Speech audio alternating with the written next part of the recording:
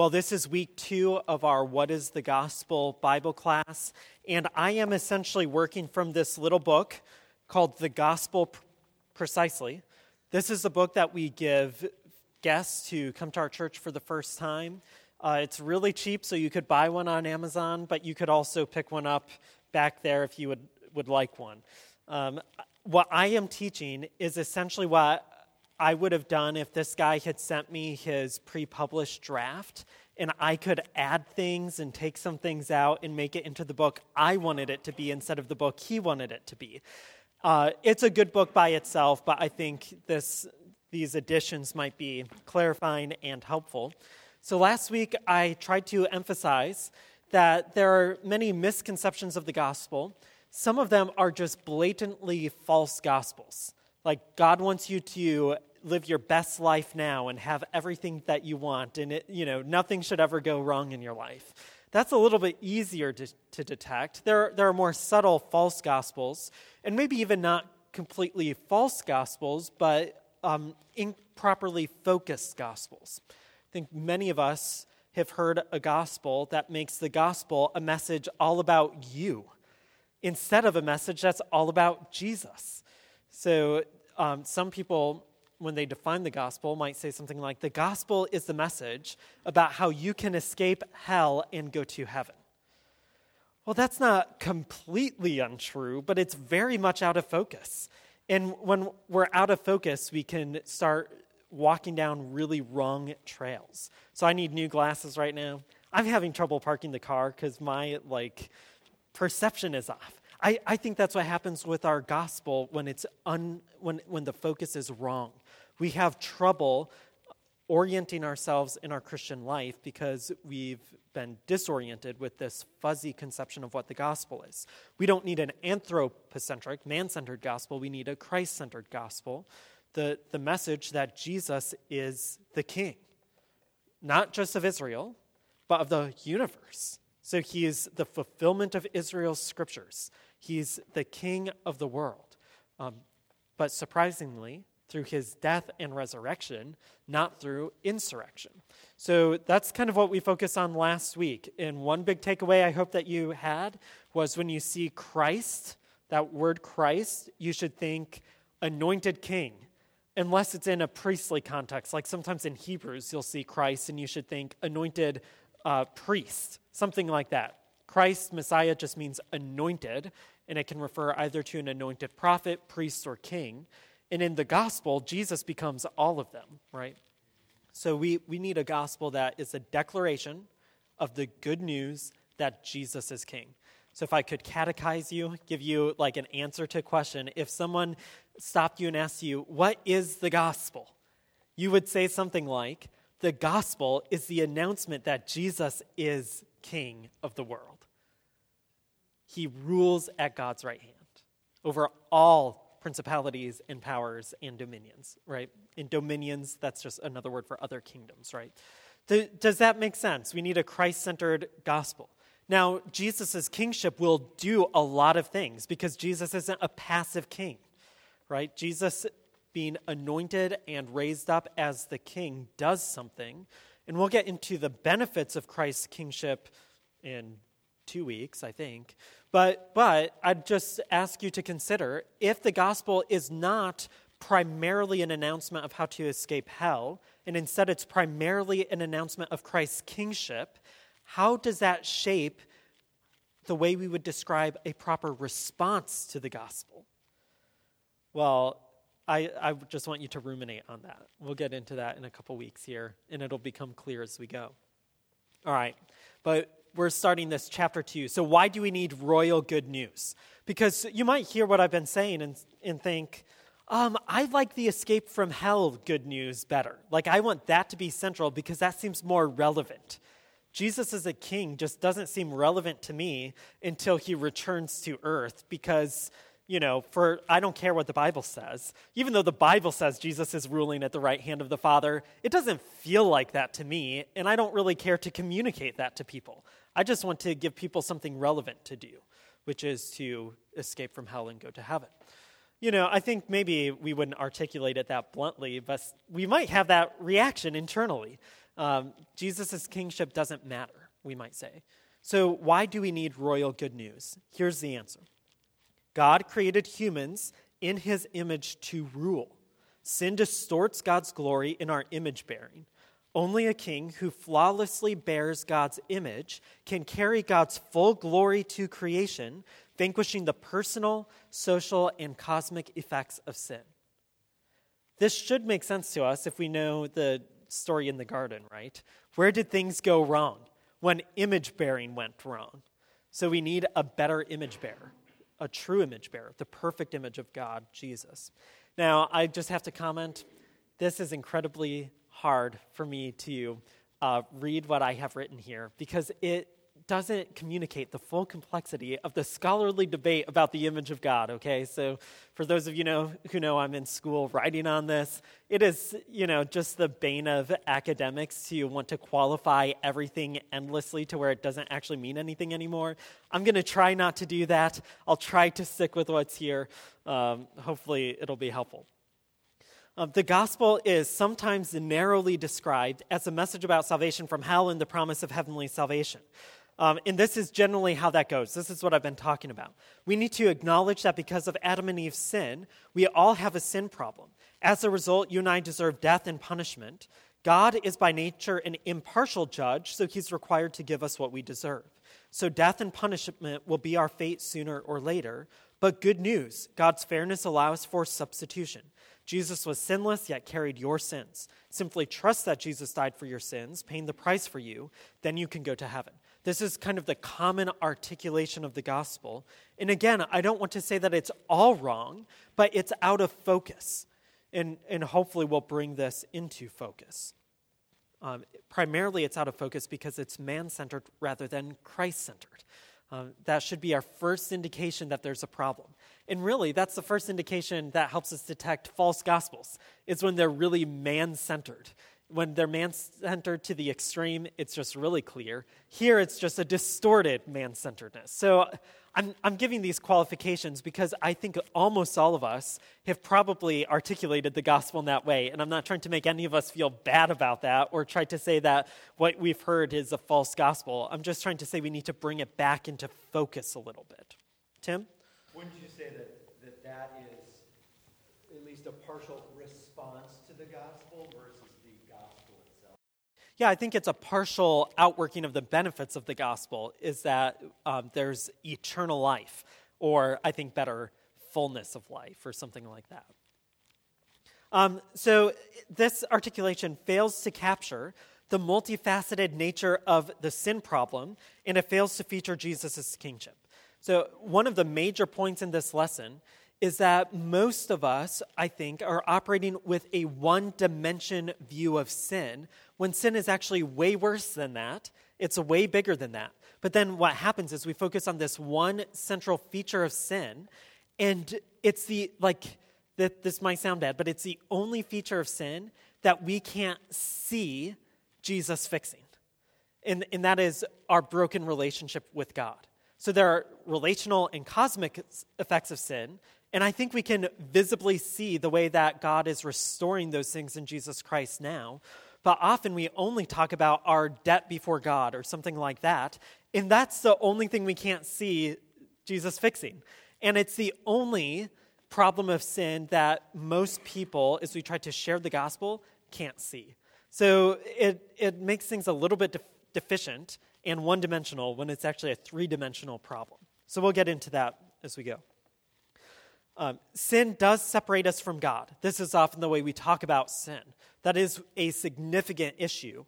But once again, that perspective on sin is anthropocentric, concerned only with the human side of the problem. I think you'll see a theme here. We don't need a man-centered articulation of the gospel. But what does human sin do to God? That's a question that most of us don't ask. We ask, what does sin do to me, and how it separates me from God? But what is the relationship between sin and God? Well, human sin frustrates God's aims in creation. In the gospel, God remedies the sin problem not only to save humanity from sin, but to save them for their original creation purposes. Sin is not merely a guilt or debt problem that needs to be overcome to rescue us from separation from God or from death. Sin also prevents humans from fulfilling God's aims. You'll see this in Josh's sermon today, is there's an individual who's inhibited from pursuing God's aims because of his situation. So God doesn't just save us from something, he saves us for. And maybe that's even more fundamentally what salvation is about. In Genesis, humans are said to be created in or as the image and likeness of God. The meaning of this phrase, as I've already said, is subject to complex debate, but the intended purpose of the image bearing is clear. They are to rule the creation or creatures as well as the earth. So humans are intended to exercise rule over the earth. Humans are created as the royal children of God who will represent him on earth, ruling over his creation on his behalf, all the while bettering the good creation and directing glory to God. So everything was created good, but that doesn't mean that it couldn't be bettered. God created people with a mission to make better what started out as good by representing God and ruling on his behalf. Shockingly, this representative ruling work will fundamentally be carried out by serving and guarding God's creation. So in Genesis 2, when Adam is instructed to work and guard the garden, that word translated work in most of our English translations, the next time that word pair shows up is in the priestly context, in a worship context. So it's interesting that even the language of working and serving is what is used to describe our worship. So there's a sense in which to rule rightly, we must be serving and guarding God's work, guarding it from whatever threats to God's creation and glory might present themselves. And then Eve, too, is supposed to participate in these duties by helping Adam. Now, our modern ideas about rulership is not about serving others, but by being served, right? So if we think of someone in a position of authority or power, we think in terms of that person deserves to be served. But the kind of rulership that God gives is a kind not where we are served by others, but where we serve them. This is what King Jesus demonstrates in his earthly life and ministry, as he came not to be served, but to serve and to give his life a ransom for many. It flips the script on what rulership is. The cross reveals who God is and who we need to become in keeping with God's original purposes. Representative rulers, not over other people, but over God's creation for its betterment by serving and guarding it. At a minimum, when we talk about the image of God, we can say that humans are intended to be like God in certain ways and to represent him on earth. Right, so I'm making a little bit of a shift here as we talk about what it means to be like God. The Bible is clear in saying that humans are made in God's image and likeness, that we are not God. So sometimes we just think about the positive aspects, what being the image allows us to accomplish, but it's also somewhat restrictive. To say that we're in the image of God means that we are not God. We are not intended to display our own glory, but God's glory. That's a significant point when we think about our human identity. By the end of Genesis 2, very few points of conflict have been introduced into this human story. Initially, the woman was not present, so that's a minor point of conflict, but that's quickly resolved when God creates her. The couple are forbidden to eat from one tree, the tree of the knowledge of good and evil, but nothing in the story so far indicates that their compliance with this prohibition is questionable. It's not until Genesis 3 that a concern is raised. A threat enters the garden. Now we're asking, will Adam and Eve carry out their duties to serve God by guarding the garden against any threats to his creation? What's more, will they maintain covenant faithfulness with God by complying with all of his instructions? Will they exercise their royal duties as God's children in keeping with their image-bearing identities? That's what we're supposed to ask when a serpent enters the garden. Will they guard it? Will they serve the garden and God's best interest by exercising rulership over this creation, this created being? The full significance of the tree of the knowledge of good and evil also is highly debated among scholars, believe it or not. But I think it seems best to understand the tree from two perspectives. First, the tree probably produces fruit that's to be eaten in the presence of God as a covenantal meal with Him, something like a prefiguring of the Christian communion meal, right? So this tree of the knowledge of good and evil, they can eat of this tree in God's presence as a covenantal meal. There's probably something like that. But second, the tree probably symbolizes God's role as the supreme monarch who identifies good and evil behavior within the creational and covenantal context. So it's not that this fruit has special magical properties about it, but this tree, this covenantal meeting site, is indicative of God's position as the supreme monarch, where He invites people to come and dine at His banquet, right? He is the supreme ruler. Adam and Eve are representative rulers. Neither Adam and Eve nor any other living creature has the kingly authority to determine good and evil.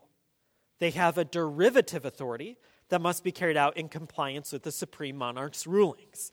So this tree is like the grand throne room where the rulings of the king go out. It's not a surprise, then, that the serpent tempts Adam and Eve to violate their covenant stipulations and to overthrow God as the supreme monarch. In fact, the serpent offers that humans can replace God by becoming like Him. Remember that. The serpent says you'll become as God. Now that's curious because we were already told that humans are created in the image and likeness of God. So they're already like Him in a derivative sense, not in a qualitative sense. The serpent says you can be equal or even above God. Tragically, Adam and Eve took the bait, violating their covenant with God and introducing sin into the world. The fundamental human sin, then, is to make our own moral choices apart from God's directive. This is sin distills. God tells us how we should behave, but we do not trust that He has our best interests in mind, so we decide what is right and wrong for ourselves, and then we act on it. Like Adam and Eve, we, humans today, fail to trust that God's moral directive should be followed. As a result of this mistrust, or we could say a lack of faith, humans attempt to replace God as the supreme king and moral judge, and instead step into those roles. In so doing, they fail to carry out their responsibility to represent God and His rule, to rule on His behalf as they attempt to exercise rulership, not over creation, but over God Himself. That's what's happening in the fall. It's replacing God as the supreme ruler and taking this derivative rulership and trying to wield it against God. That's a problem. And we all face that. We all want to be king. We all want to rule over everything. We all want to be in charge. We don't want anyone to tell us no. I was having lunch with a guy a few weeks ago now. He was like, anyone's going to be mad as soon as you tell them no. That's kind of true, isn't it? There's something that raises up inside of us whenever someone tells us no. We don't want that. We know that death is the rightful punishment for this covenant unfaithfulness. That's what God told Adam. How does that death take shape, though? And this is, a note of clarification. When we're defining sin and its effects, I think this is the best place to go. Why don't we see what happens as a result of sin in the garden and then define and think about sin in that way to start with? That's where we need to start. Surprisingly, the Genesis record records that the serpent was half right. He promised that Adam and Eve would become like God, knowing good and evil. And they kind of were, weren't they? They became like Him, but in all the wrong ways, in ways that they weren't built to handle. It's like, this is an illustration that I don't understand. Kevin was telling me he built a computer the other day, and he was putting parts together, and their software for one piece hadn't been updated, so it couldn't even run on this, even though it was sold as a package. So he had to buy an older part, run the update, and then it could be used with the new part. When you have software downloaded on something that it can't run, it's broken. It's like the humans downloaded godlike software into themselves that they couldn't run. And the results were problematic, we could say. It didn't work right. Things were not as they were supposed to be. So here are three realms that sin impacts. First, death invaded humanity's relationship with God, causing separation between God and His image bearers. This separation is pictured from two directions. First, the separation is pictured when Adam and Eve hid from God. And then second, when God exiled the couple from the garden. When we talk about the sin's effect on our relationship with God, we need to talk about both parts. This is my concern. I think a lot of evangelical Christians talk about the second part. Your sin separates you from God. And we almost get this image as if God hates everybody and all things, and he doesn't want to reconcile with us. That's not completely true. Who is the first agent to initiate separation after sin? It's the human people. They don't want to be around God anymore. And I think that's what we need to begin with, because that's where the Bible begins. When we participate in sin, it separates us from God, first, because we don't want to be around God anymore, and second, because it's a violation of who God is. So he exiles us. So you see how God is just affirming what we already decided. We want to hide from him. Now God's making it permanent until we accept his solution, right? We can't connive our way back into God's presence. So I think if you reflect on that at great length, you'll understand that it's important to have both pieces there when we talk about the gospel and the need for salvation. Because it's not just that God is pushing us away, but that we are running first, and he just gives us a strong wind at our back, sending us further, right? He's letting us do what we already want to do. Our participation in sin fractures our relationship with God, and binds our will. Man, sorry for all these spelling errors. I'm finding them all over, but that's the great thing about presenting on my laptop. I can fix them for next time. Sin has this weird thing. When we say yes to sin freely, it now binds our will so that we can't say no anymore. That's the way sin works. Read The Lord of the Rings. I can't apologize for talking about The Lord of the Rings this much, but the first time someone puts on the ring, they do it out of their own free will, and it gives the ring a power over them. That's what Tolkien's trying to communicate about sin. When we freely say yes to sin, it binds us so that there's no freedom there anymore. And there are many choices in life like this, and some to positive effects, right? When you say yes in your marriage vows, you say that freely and you bind yourself to somebody. So sometimes we freely say yes to something and we want to be bound. Other times we don't, but that's what happens anyway. That's what happens with sin. Our inclination to hide from God and to separate ourselves from him is detrimental because we were made to be in God's presence. More than that, God is the source of all life. So it stands to reason that if we hide ourselves from God and we run away from him, we're cutting ourselves off from the source of life and therefore will inevitably experience death. The further we run from God, the less fullness of life-like existence we will have.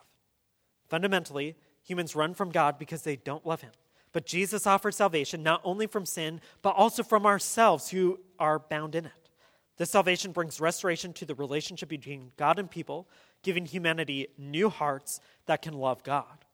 Now, in offering that salvation and in his cross work, we'll talk about this next week, Jesus not only does something to us, he also does something that allows us to enter into God's presence. That's pictured in Hebrews, right?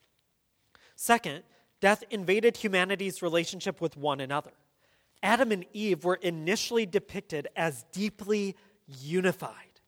They were one flesh and shameless in one another's presence.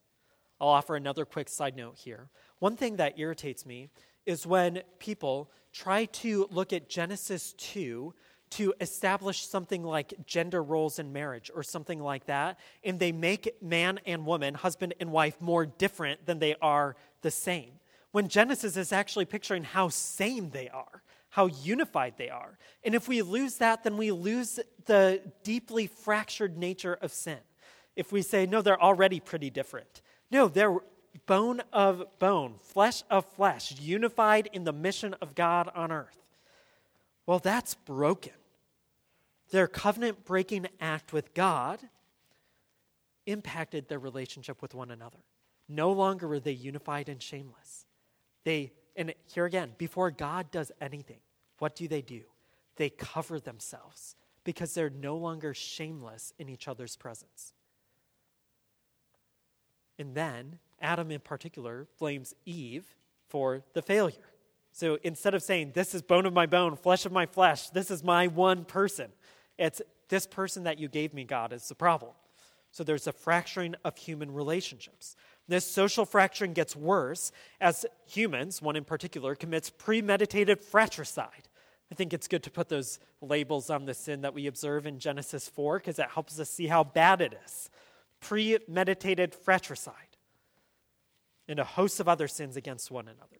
Keep reading Genesis, and sin after sin in the relational social dynamic is perpetuated. And then, I know this is a little bit touchy, but when we read the rest of the opening chapters of Genesis, civilizations are founded, and embedded in those civilizations are patterns of sin that allow it to flourish instead of a godlike civilization in the garden that would have kept sin out forever. So there's a sense in which sin is personal, but it's also social, societal. We can use that term systemic because sinful people put in place systems that perpetuate sin. And that's what we see all through Genesis. As human civilization grows, embedded in it is social sin.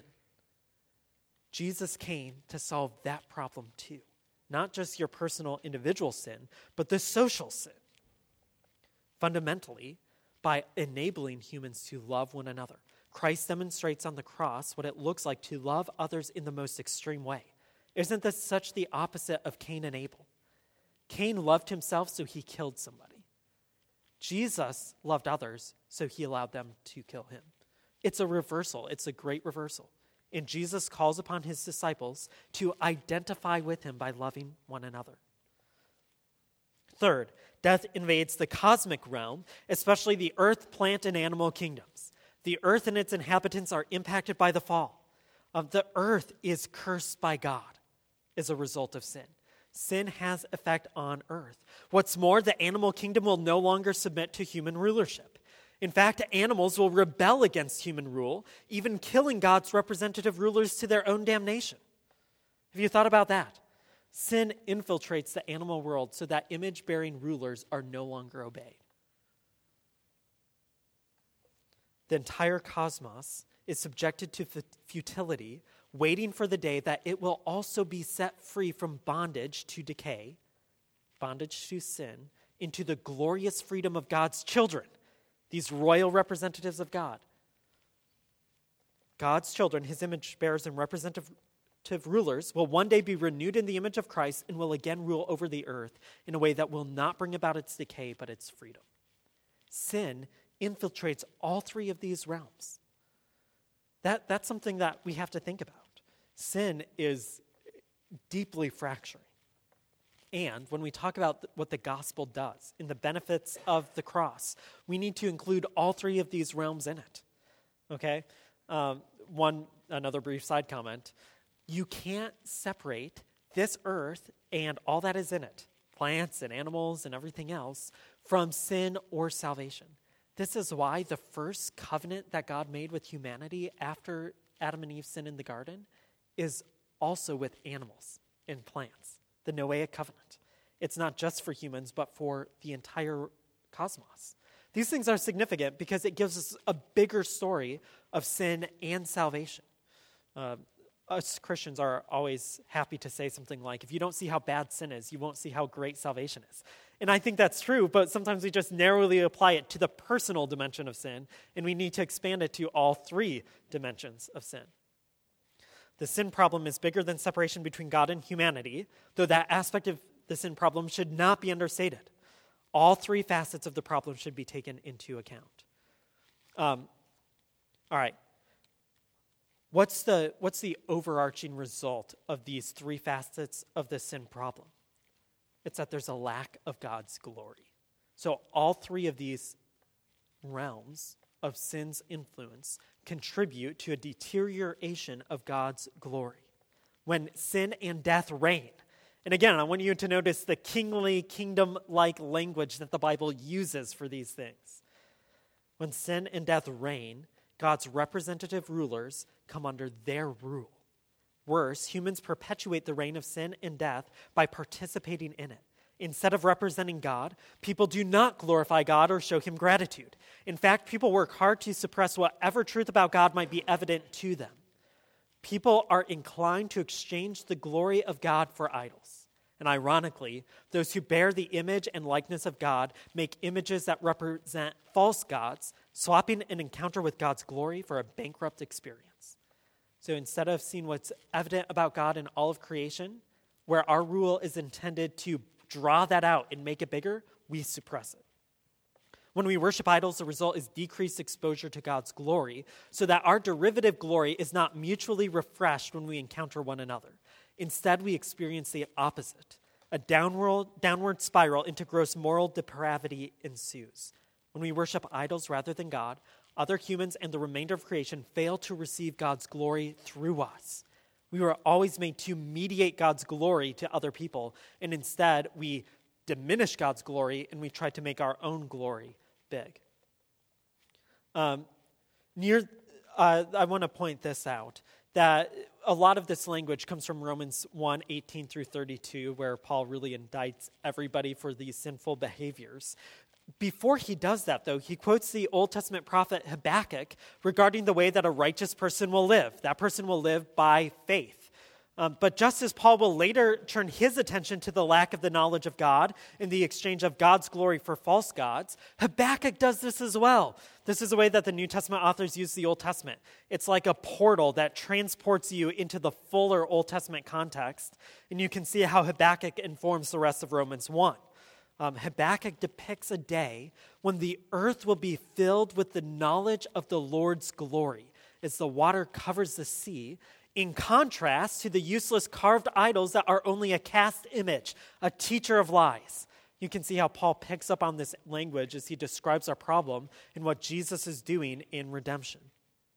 We all need good news about a king because creation needs the restoration of proper human rule. God intends humans to carry his image to creation so it can experience his glory. But image bearing has become distorted by sin. We need a flawless human king who can restore God's glory and humanity's brokenness. Then creation can be ruled by humans properly again, and God can receive the glory that is his due. Okay, this is why we need a kingly gospel. Now, I want to give you 2 notes on sin. Okay, that might round this out a little bit. These are not in the gospel precisely. It goes well with it, but it's from a book by this guy named Alvin Cornelius Plantinga Jr. It's called The Breviary of Sin. It might sound like a really discouraging book to read, but it will make sense of life if you read this book. It was published a long time ago. By a long time ago, I mean, I guess I didn't put it in there. And 1995. So I was 4 years old when this came out, and I can't believe it took me till this year to read it. You know, there are great books out there. We need to read it. Sin disrupts the way things are supposed to be regarding God, humanity, and creation. The webbing together of God, humans, and all creation. Isn't it interesting that he identifies the same 3 realms of problems here? And all creation in justice, fulfillment, and delight is what the Hebrew prophets call shalom. We call it peace, but it means far more than mere peace of mind or a ceasefire between enemies. In the Bible, shalom means universal flourishing, wholeness, and delight, a rich state of affairs in which needs are satisfied and natural gifts fruitfully employed, a state of affairs that inspires joyful wonder at its creator and savior. I don't know what I did with the misquoting here. It opened doors and welcomes the creatures in whom he delights. You get the picture. It's all really, really good. It's as it's supposed to be. Shalom, in other words, is the way things ought to be. Plantinga goes on to explain that sin's vandalism of shalom is ultimately aimed at God and that God hates this violation. Now, when we talk about God hating sin, I think we need to talk about it in this way. God hates sin not just because it violates his law, but more substantively because it violates shalom, because it breaks the peace, because it interferes with the way things are supposed to be. God is for shalom and therefore against sin. When we talk about God hating sin, I think we can wrongly talk about it as if God just arbitrarily made up some things that he wants to love and that he wants to hate, and God just hates things arbitrarily. That's not the case. God hates sin because it disrupts things the way that they ought to be, that leads to flourishing and fullness of life. Sin's most clever ploy is to parade about as if it is the way things are supposed to be, all the while wreaking havoc on God's shalom. Sin pirates, or pirates if you want to hear, I think it gets pronounced differently in theological context, I'm not sure, but it steals from shalom so that it appears, at least initially, to be good, true, and beautiful. We notice only those features that sin has pirated from goodness: energy, imagination, persistence, and creativity. But beneath the surface, everything sin touches begins to die. But we do not focus on that. We see only the vitality of the parasite glowing with stolen life. I love that phrase. That's why we can watch movies that really resonate with us. But if you take a moment to reflect on it, it's all about sin. It's really bad. Like these awful relationships, but we feel really good about it. In sin glows with stolen life. And we think that it's representing the way things ought to be. That's why movies and stories are the best way to normalize sin in a culture, because it shows this glow of stolen life. But sin cannot exist on its own. Like a parasite, it lives only by stealing life. When it's exposed for what it is, an enemy to shalom, it's subject to the divine penalty of death. For this reason, evil is in the business of disguising itself as good. This is another quote that's maybe helpful. Evil people are simultaneously aware of their evil and desperately trying to resist that awareness. That's every one of us. We're aware of our evil and we don't want to think about it. The Bible teaches that all people are subject to the power of sin and apart from divine grace are desperate to resist awareness of sin even while celebrating it. To do so, people are constantly disguising evil as good. Here's another great planting quote that will stick in your brain. To do its worst, evil needs to look its best. Evil has to spend a lot on makeup. Vices have to masquerade as virtues. Lust as love. Thinly veiled sadism as military discipline. Envy as righteous indignation. Domestic tyranny as parental concern. And you see that movement from the things that were like, yeah, those sinners, to, oh wait, that's me. I'm righteously indignant about things, or I want to rule with an iron fist over my kids. Like, we're all part of this. In his parables and teaching, Jesus rips off the disguise, exposing sin for what it is. What's more, the biblical authors warn that judgment comes on those who fail to turn away from sin. I think this point is important. This judgment doesn't always come from the outside, like fire raining down from heaven. That's how sometimes we talk about judgment on sin in gospel presentations. But that's not the way the biblical authors talk about it most of the time. Sin inflicts judgment on itself and its participants because it eventuates in the death of whatever it touches. By remaining in sin, people inhabit death. Sin is self-defeating. Being given over to sin is the judgment. That's why in Romans 1, the wrath of God is revealed by God turning people over to their sin because it makes them less human and it leads to death. So it's not like God is standing over you. As helpful as this Edwards sermon is, where God has you hanging by a spider's web above the fires of hell, that's a good image, but it shouldn't be the only image. We are walking into the fires of hell as we persist in our sin.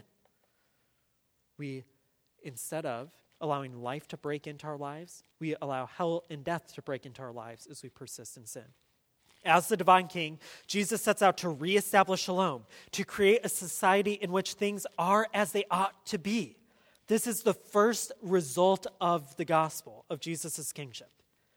This collection of people who've turned from sin and the inevitable death that it brings, they face a new direction, walk a new path.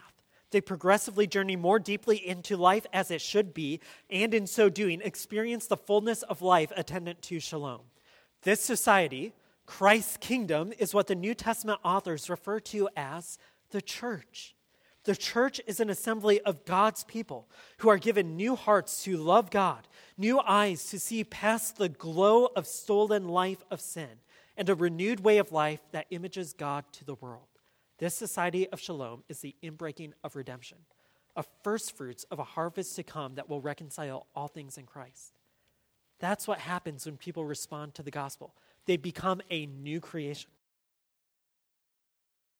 That's how I want to talk about sin and its problem and what Christ does to fix it. Because I think that is so much more hope-giving than simply saying, you have a debt before God that you couldn't pay, and Jesus paid it. We need to say that, but that's not the only picture the Bible gives us. And in fact, it doesn't show us the immediate consequence of obeying the gospel, which is a new society that will inhabit shalom, that will embody the kingdom principles, the church. And I think that's why some churches, it could be ours too, are so disordered in their life together. It's because they think only of my debt is paid before God and I'm good now. Not the gospel is Jesus ruling to bring about shalom again in his people, the church. And so now we put sin to death in all of those realms. In the way we relate to God, in the way we relate to one another, and in the way we relate to the outside world. We're transformed progressively as we image God, as we grow into the image of Christ. I want to give a final note on sin and power. I think it would be too simplistic for me to say that the abuse of power is the root of all sin. That's not helpful. But it is significant and important to note that sin regularly appears in the shape of power's abuse or misuse.